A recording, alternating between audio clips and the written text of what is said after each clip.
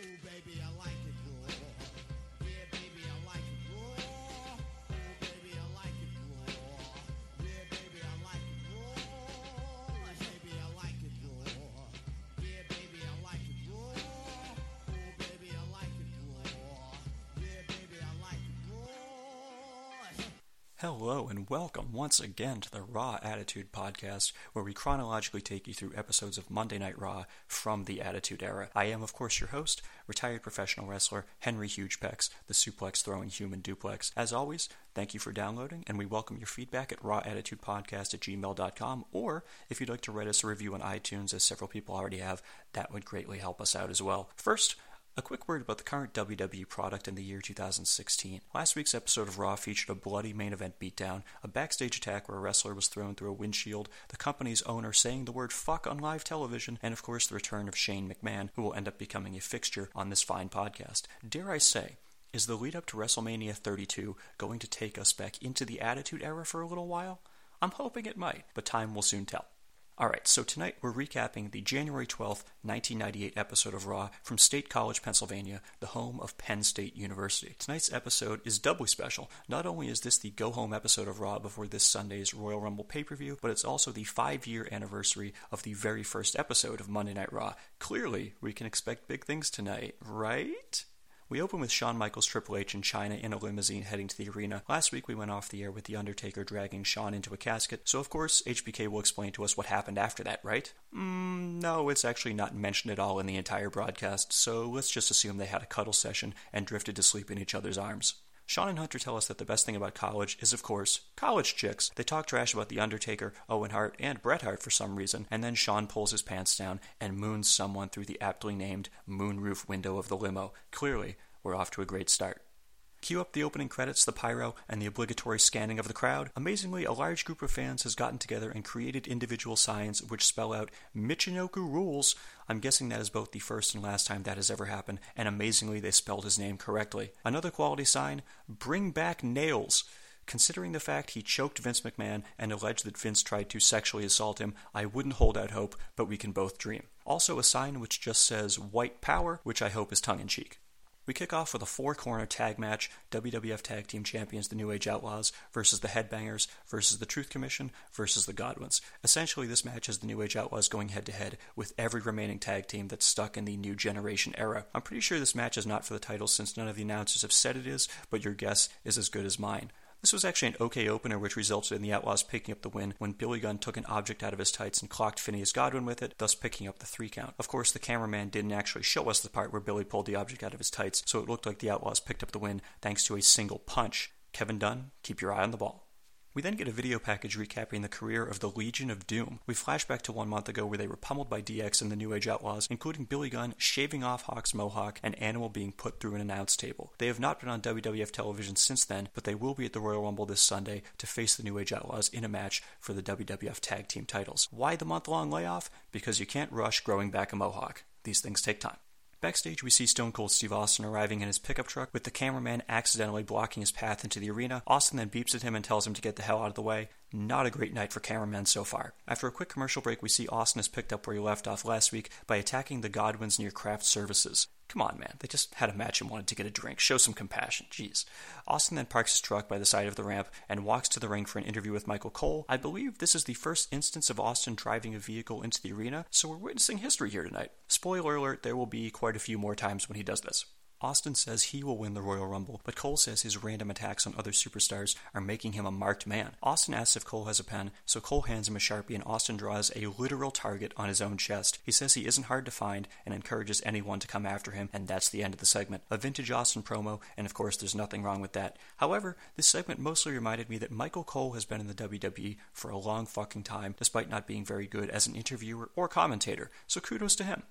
Backstage, we see DX's limo arriving to the arena. Apparently back in 1998, the rules about actually being on time for a live television broadcast were quite relaxed. For further evidence of this, see any episode of WCW Nitro involving the NWO. We then see that a large WWF production truck is blocking the limo from being able to enter the arena, so Shawn and Chyna go to investigate, leaving the injured Triple H alone in the limousine. But we have no time for that, because it's time for a match. The undefeated Kurrgan with the Jackal versus Jimmy Cicero and Lance Diamond in a handy-capable match. I realize that Kurrgan is supposed to be intimidating because he's 7 feet tall and makes angry faces, but the fact that he only has little tufts of hair around his stomach and nipples just makes him look kinda goofy. Either shave the whole thing or let it all grow. Choose a side. We're told that Kurrgan has to pin both men, not just one of them. He quickly beats the first jobber by putting him to the canvas with the head claw for a count of 3, and then they prematurely play his music by mistake. He then just hits a suplex on the other jobber and puts the already pinned guy on top of him, and he proceeds to pin them both simultaneously. Kurrgan, it appears, was the original Ryback. After the match, Kurrgan impressively grabs a Penn State football helmet, which was sitting on the announce table, and tears it apart with his bare hands. The jackoff then slaps him in the face to control him and leads him away from the ring. Kurrgan is this year's big unstoppable guy who can't possibly be eliminated from the Royal Rumble, so we'll see how that goes.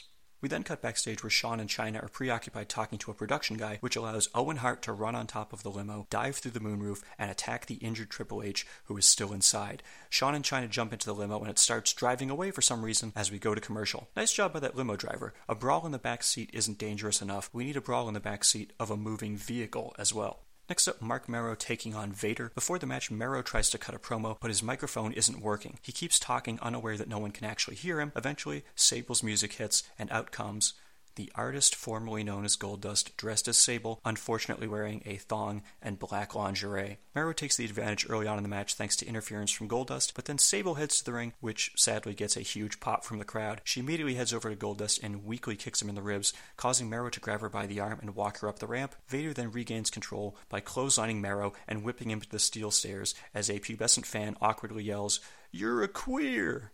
Sigh. Vader then hits Mero with a Vader bomb, but before he can get the win, Goldust runs into the ring, removes a coconut from his bra, and smacks Vader in the head with it to draw the disqualification. Goldust and Mero then leave the ring together as several fans loudly yell the F-bomb at them. Not fuck, but rather the one which rhymes with Bob Saget. Was homophobia this brazen at every WWF event in the Attitude Era, or is this only because they're on a college campus tonight? Stay tuned to find out in the coming weeks, I suppose. Also, if it seems like a lot of matches are ending in disqualifications on Raw lately, you would be correct in that assessment. Going back the past 3 weeks, 6 of the past 15 matches have ended in a disqualification, and almost every single match has involved outside interference of some sort. At this point, seeing a clean wrestling match where one guy wins fairly and the other guy loses is almost as rare as seeing the Sumatran rhino in the wild. The Sumatran rhino is of course endangered because it tends to yell out gore before it attacks its prey, giving them ample warning to move. We go backstage where we see the limo returning to the arena. Shawn, Hunter, and Chyna are seen emerging from it, but no Owen Hart. I would make a joke about them presumably having killed him, but, well, you know. Michael Cole then tells us that Mike Tyson may be in attendance this Sunday at the Royal Rumble, so we then flash back to the last time a celebrity attended a Rumble. Back in 1995, former New York Giants linebacker Lawrence Taylor had a front row seat where he was pushed to the ground by Bam Bam Bigelow, resulting in a match between the two of them, which somehow main evented WrestleMania 11. For some reason, Bam Bam pushing LT was this week's 1-800-COLLECT Slam of the Week, despite the fact that it was not a slam and had happened 3 years prior. We now go backstage again where Vader is lying face down on the ground with a trash can on his head, having been taken out by Steve Austin. I realize that beating up all these wrestlers backstage makes Austin look like a badass, but the fact that he did it to Vader just makes me feel sad for the big guy. It's hard to think of someone who has ever been more underutilized in the company. Well, maybe either him or the soon-to-be-retired Wade Barrett. I mean, Vader was in the WWF for almost 3 years and never won a single belt, not even a run with the tag titles. He certainly pissed off the wrong person, and in this case, that person's name happens to rhyme with Blonde Bleichels. Next up, Nation of Domination members The Rock and D'Lo Brown, accompanied by Kama Mustafa, versus Ken Shamrock and Mark Henry. Henry wears a shirt to the ring which says Rocky sucks, so The Rock grabs a mic and tells him he's going to rip that shirt right off him after the match is over. An important piece of history occurred in this match. We got the very first instance of the People's Elbow, which Michael Cole simply referred to as the big elbow across the sternum. It didn't get a 3 count or even that much of a reaction from the crowd, but I guess The Rock felt like he was onto something. Toward the end of the match, Shamrock actually hit Rock with a Hurricane Rana, then knocked down D'Lo and Kama. I will point out the fact that very few wrestlers have had a chance to stand out over the past few weeks because the matches have been so short, but Shamrock has been a guy who has looked really great every time out so far. I hope he keeps it up because I remember his WWF run being pretty uneventful for the most part. But anyway, back to the match. So strangely, Shamrock's partner Mark Henry wandered into the ring right as Shamrock was about to put the ankle lock on The Rock, and, in a shocking swerve, Henry attacked Shamrock instead. Rock, Henry, Kama, and D'Lo then started putting the boots to Shamrock, which of course resulted in, stop me if you've heard this before, a disqualification. Rock hit Shamrock with a really nice looking rock bottom, with Henry making a bogus 3 count.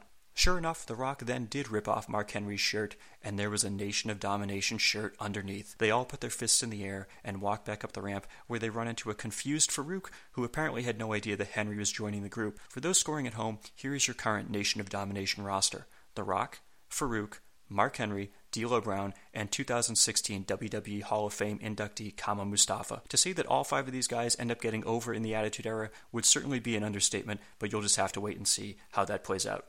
Spoiler alert, one of them has sex with a 77-year-old woman.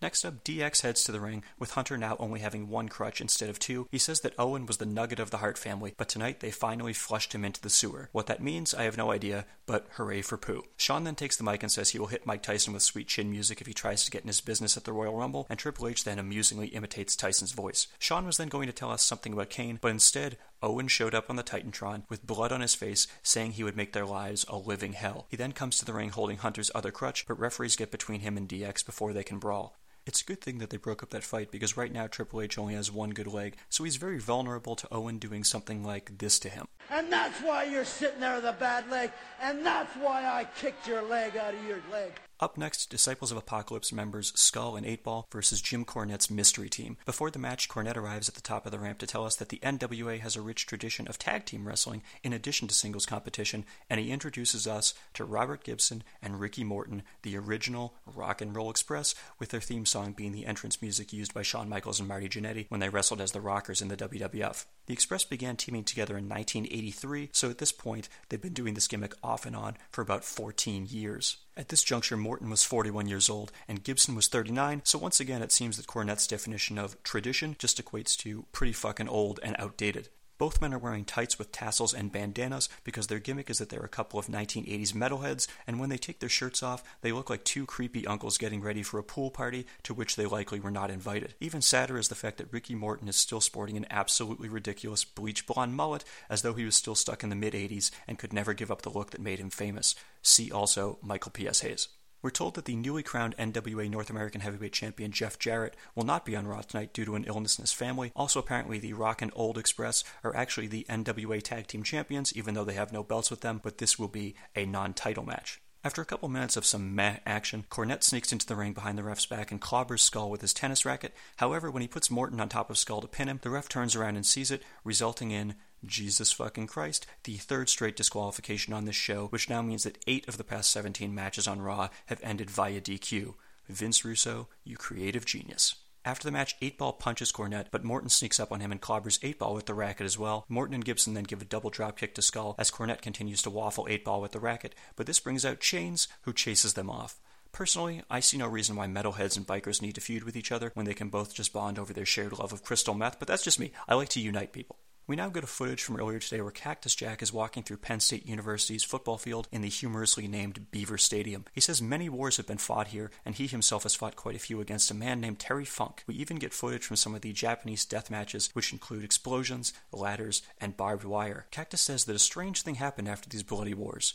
He found himself becoming very close with Funk. He then openly states he has no idea why Funk is calling himself Chainsaw Charlie, me neither, and he thinks it's pretty ridiculous, but to each his own. He then says that they will both brutalize the New Age Outlaws, but the Outlaws shouldn't view it as punishment. They should view it as a chance to get to know each other. That's actually kind of sweet if you think about it, but don't think about it.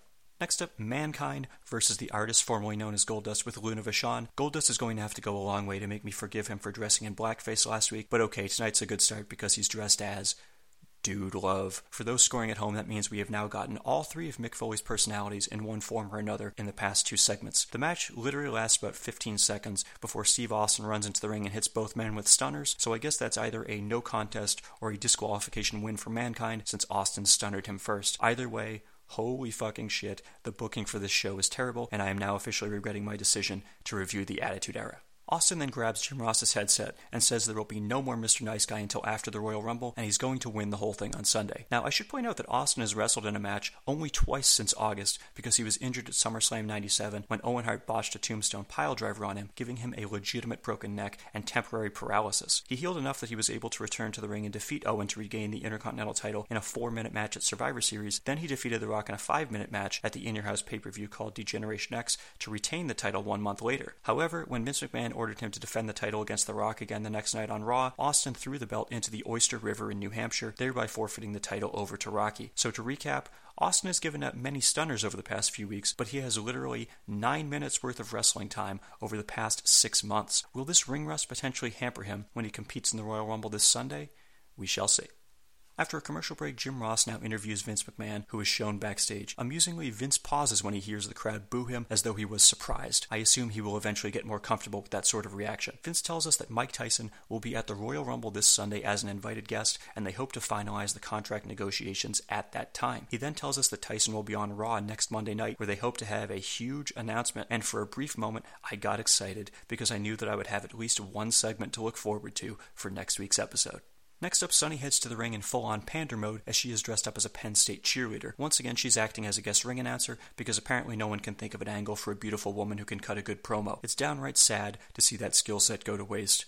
Not quite as sad as what Sunny is doing in the present day, but still pretty sad. Next up, Los Boricuas members Savio Vega and Jesus Castillo, accompanied by Miguel Perez and Jose Estrada, versus WWF Light Heavyweight Champion Taka Michinoku and Scott Taylor. Finally, the Kai and Tai Too Cool mashup we never knew we wanted. At this point, Jerry Lawler pervs out over Sunny and then utters this incredibly creepy phrase. Well, I'll tell you what, I'm not embarrassed to be with younger women, except when I drop them off at school. Well, I ain't going there. I'm not embarrassed to be with younger women except when I drop them off at school. That's a really funny joke coming from a guy who was accused of raping and sodomizing a 14-year-old girl 5 years prior. Now, in fairness, the girl did eventually say she made the whole thing up, so it never actually went to court. But Jesus Christ, Jerry, have some perspective, man. That would be like O.J. Simpson walking around saying, I heard my wife Nicole is going as a Pez dispenser for Halloween. You don't make jokes about the crime once you get away with it. That's all I'm saying. Also, how oddly prescient that Lawler makes an underage sex joke on the very night that the show is live from Penn State University of all places, but that's a whole other story. Scotty is sporting a goatee and a curly mullet, while Savio and Jesus are rocking bulky high-waisted blue jeans, so I guess what I'm saying is we had very different definitions of what constituted an appropriate physical appearance in the year 1998. This was actually a surprisingly fun match, which included a really nice spot where Taka went for a moonsault from the turnbuckle to Savio on the floor. However, Savio caught him in midair and stiffly slammed him to the ground. Savio then crotched Scotty on the top rope, which allowed Jesus to hit him with a reverse superplex for the 3 count. After the match, all 4 Boricuas proceeded to continue beating on Taka and Scotty, so Owen Hart ran down to the ring and whacked Miguel in the chest with Triple H's crutch, causing them all to scatter. You may recall that last week Los Boricuas jumped Owen because they were paid off by DX, so he was out for some revenge. Or maybe he just wanted to fuck with a wrestler named Jesus. Jesus. You said it, man. Nobody fucks with the Jesus. Up next, Michael Cole is in the ring to interview Degeneration X because it seems like they're contractually obligated to make at least one appearance per hour. Shawn Michaels reminds us that Kane and Paul Bearer have parted ways, so he wants to formally welcome Kane as the newest member of DX. The lights go out, but instead of Kane appearing, we get the Undertaker's music, and he emerges from backstage. He steps into the ring and says he would appreciate it if Shawn would leave his family out of their feud. He tells HBK to worry about himself and his title because he's going to punch a 6-inch hole in his forehead this Sunday at the Royal Rumble. Taker then grabs HBK by the throat, and for you Botchamania enthusiasts, you will certainly recognize this as the clip from the Everyone Talks Too Much segment. Chyna attempts to sneak up on Taker, but he picks her up for a chokeslam. However, before he can slam her, Triple H hits Taker with his crutch, enabling Chyna to escape. Taker turns his attention to Hunter, which allows HBK to sneak in and hit the dead man with a super kick. Shawn then beats him with the crutch until it breaks, and Triple H joins in on the beatdown. HBK gets on top of Taker and starts punching him, but now the lights go out once again, and this time it actually is Kane. JR and Lawler play the role of Bobby Heenan by asking, Whose side is he on? What are you talking about? Whose side is he on? What are you talking about? and it turns out that Kane is actually siding with The Undertaker as he throws Shawn to the ground and no-sells a crutch shot from Hunter, causing DX to flee. Kane follows them down the aisle but then stops at the top of the ramp to look back at Taker. Kane then does Undertaker's signature Tim Tebow pose, and Taker reciprocates as Kane's pyro explodes over the 4 turnbuckles. JR screams out, "What a moment," and I have to agree this was a pretty cool spot where we got the first real indication that the Brothers of Destruction were on the same side. In addition to that, it's also historically noteworthy because this segment will mark the final time we will see a fully healthy Shawn Michaels on WWF television for more than 4 years. What happens to him at the Rumble? More on that next week. back from break, and we see many wrestlers already in the ring preparing for the Royal Rumble number drawings, which will of course be chosen by the Royal Rumble number tumbler. However, it devolves into an all-out brawl when Ken Shamrock gets to the ring and goes after Mark Henry as payback for his swerve from earlier tonight. Eventually, referees and WWF officials manage to separate the wrestlers, and we then get an entrance from the Honky Tonk Man of all people, who will apparently also be in the match. Cactus Jack is out next, followed by the man of the hour himself, Stone Cold Steve Austin. His music plays and the wrestlers are looking for him by the stage, but instead Austin goes through the crowd and sneaks in behind them, knocks over the tumbler, hits Phineas Godwin with a stunner, and rolls out of the ring. For those scoring at home, tonight alone Phineas has taken the losing pinfall in a tag match, gotten assaulted backstage, and taken a stunner in the main event segment. I don't know who he pissed off, but I'm guessing it probably has something to do with the farmer's daughter. Once again, a huge brawl breaks out, but Austin leaves the ringside area unscathed, flipping them all off along the way. However, before he can leave the arena, The Rock, D'Lo Brown, and Savio Vega emerge from backstage and start beating on him at the top of the ramp. Austin crawls backstage as Rock, D'Lo, and Savio give chase. They disappear for a bit, but then Austin's entrance theme plays for some reason, and all four men re-emerge from backstage, with Austin still getting beaten down by them. I feel like they probably weren't supposed to play his music there, but oh well. We go off the air with the Austin ass-kicking continuing on the ramp, and the whole roster brawling in the ring, as is customary for the go-home Raw before the Royal Rumble. The pre-Rumble brawl on Raw is almost as much of a Rumble tradition as Kane being eliminated from it every single year.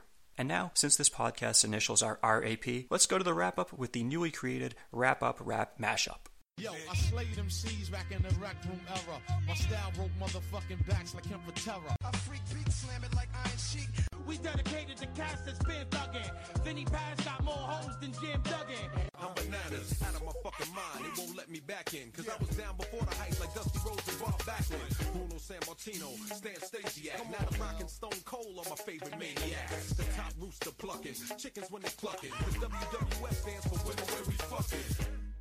The Hippity Hoppers love the wrestlings. For the ratings recap, once again, Nitro emerges victorious, winning by a wider margin than last week, 4.6 to 3.4. Here is what you could have been watching on Nitro instead. Goldberg defeated Jerry Flynn, who is not to be confused with the similarly named Jerry Lynn. Marty Jannetty defeated Black Cat.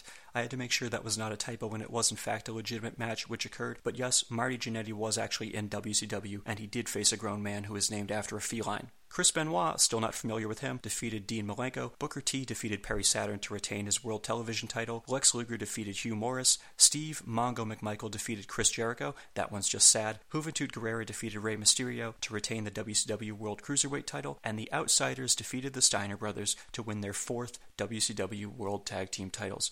Once again, sounds like a pretty solid card, which would have made for a much more fun watch than tonight's episode of Raw. And to recap Raw itself, well, the show pretty much sucked. From a wrestling perspective, it was god-awful. 4 straight matches ending via disqualification or no contest, and none of the 7 matches on the card went longer than 4.5 minutes. Of course, this is the Attitude Era, so you have to judge the whole show, not just the in-ring product. Unfortunately, aside from the Undertaker Kane DX segment, there was really nothing else that was all that great. After 2 weeks of Austin beating people up backstage and giving them stunners, it's starting to get a bit stale, which I never thought I would say about Austin a few weeks into this podcast. Thankfully, we know that better days are coming for Stone Cold. If you must watch anything from this episode, check out Kane saving The Undertaker, the very first People's Elbow, and maybe Mark Henry's heel turn, since it marks a turning point for him where he finally starts to become something more than the bland, smiley babyface. If you want a bit of positivity from me, I will just note that next week's episode of the podcast will cover the January 19th, 1998 episode of Raw, which features the aforementioned appearance by Mike Tyson. If you're a longtime wrestling fan, I assume you already know what happens there, but if not, get ready for one of the most famous moments in WWE history. As always, thanks for listening to the Raw Attitude Podcast. I am Henry Hugepex, the suplex-throwing human duplex, and I will remind you once again to feel free to review us on iTunes or drop us a line at rawattitudepodcast@gmail.com. I will catch you all next week, but first I will leave you with another instance of Jerry Lawler being a creepy pervert, this time with a clip from when Terry Runnels won the Hardcore title backstage and then lost it seconds later to Stevie Richards, who exposed a little bit too much of her lady business when he rolled her up for the pinfall. See you next time.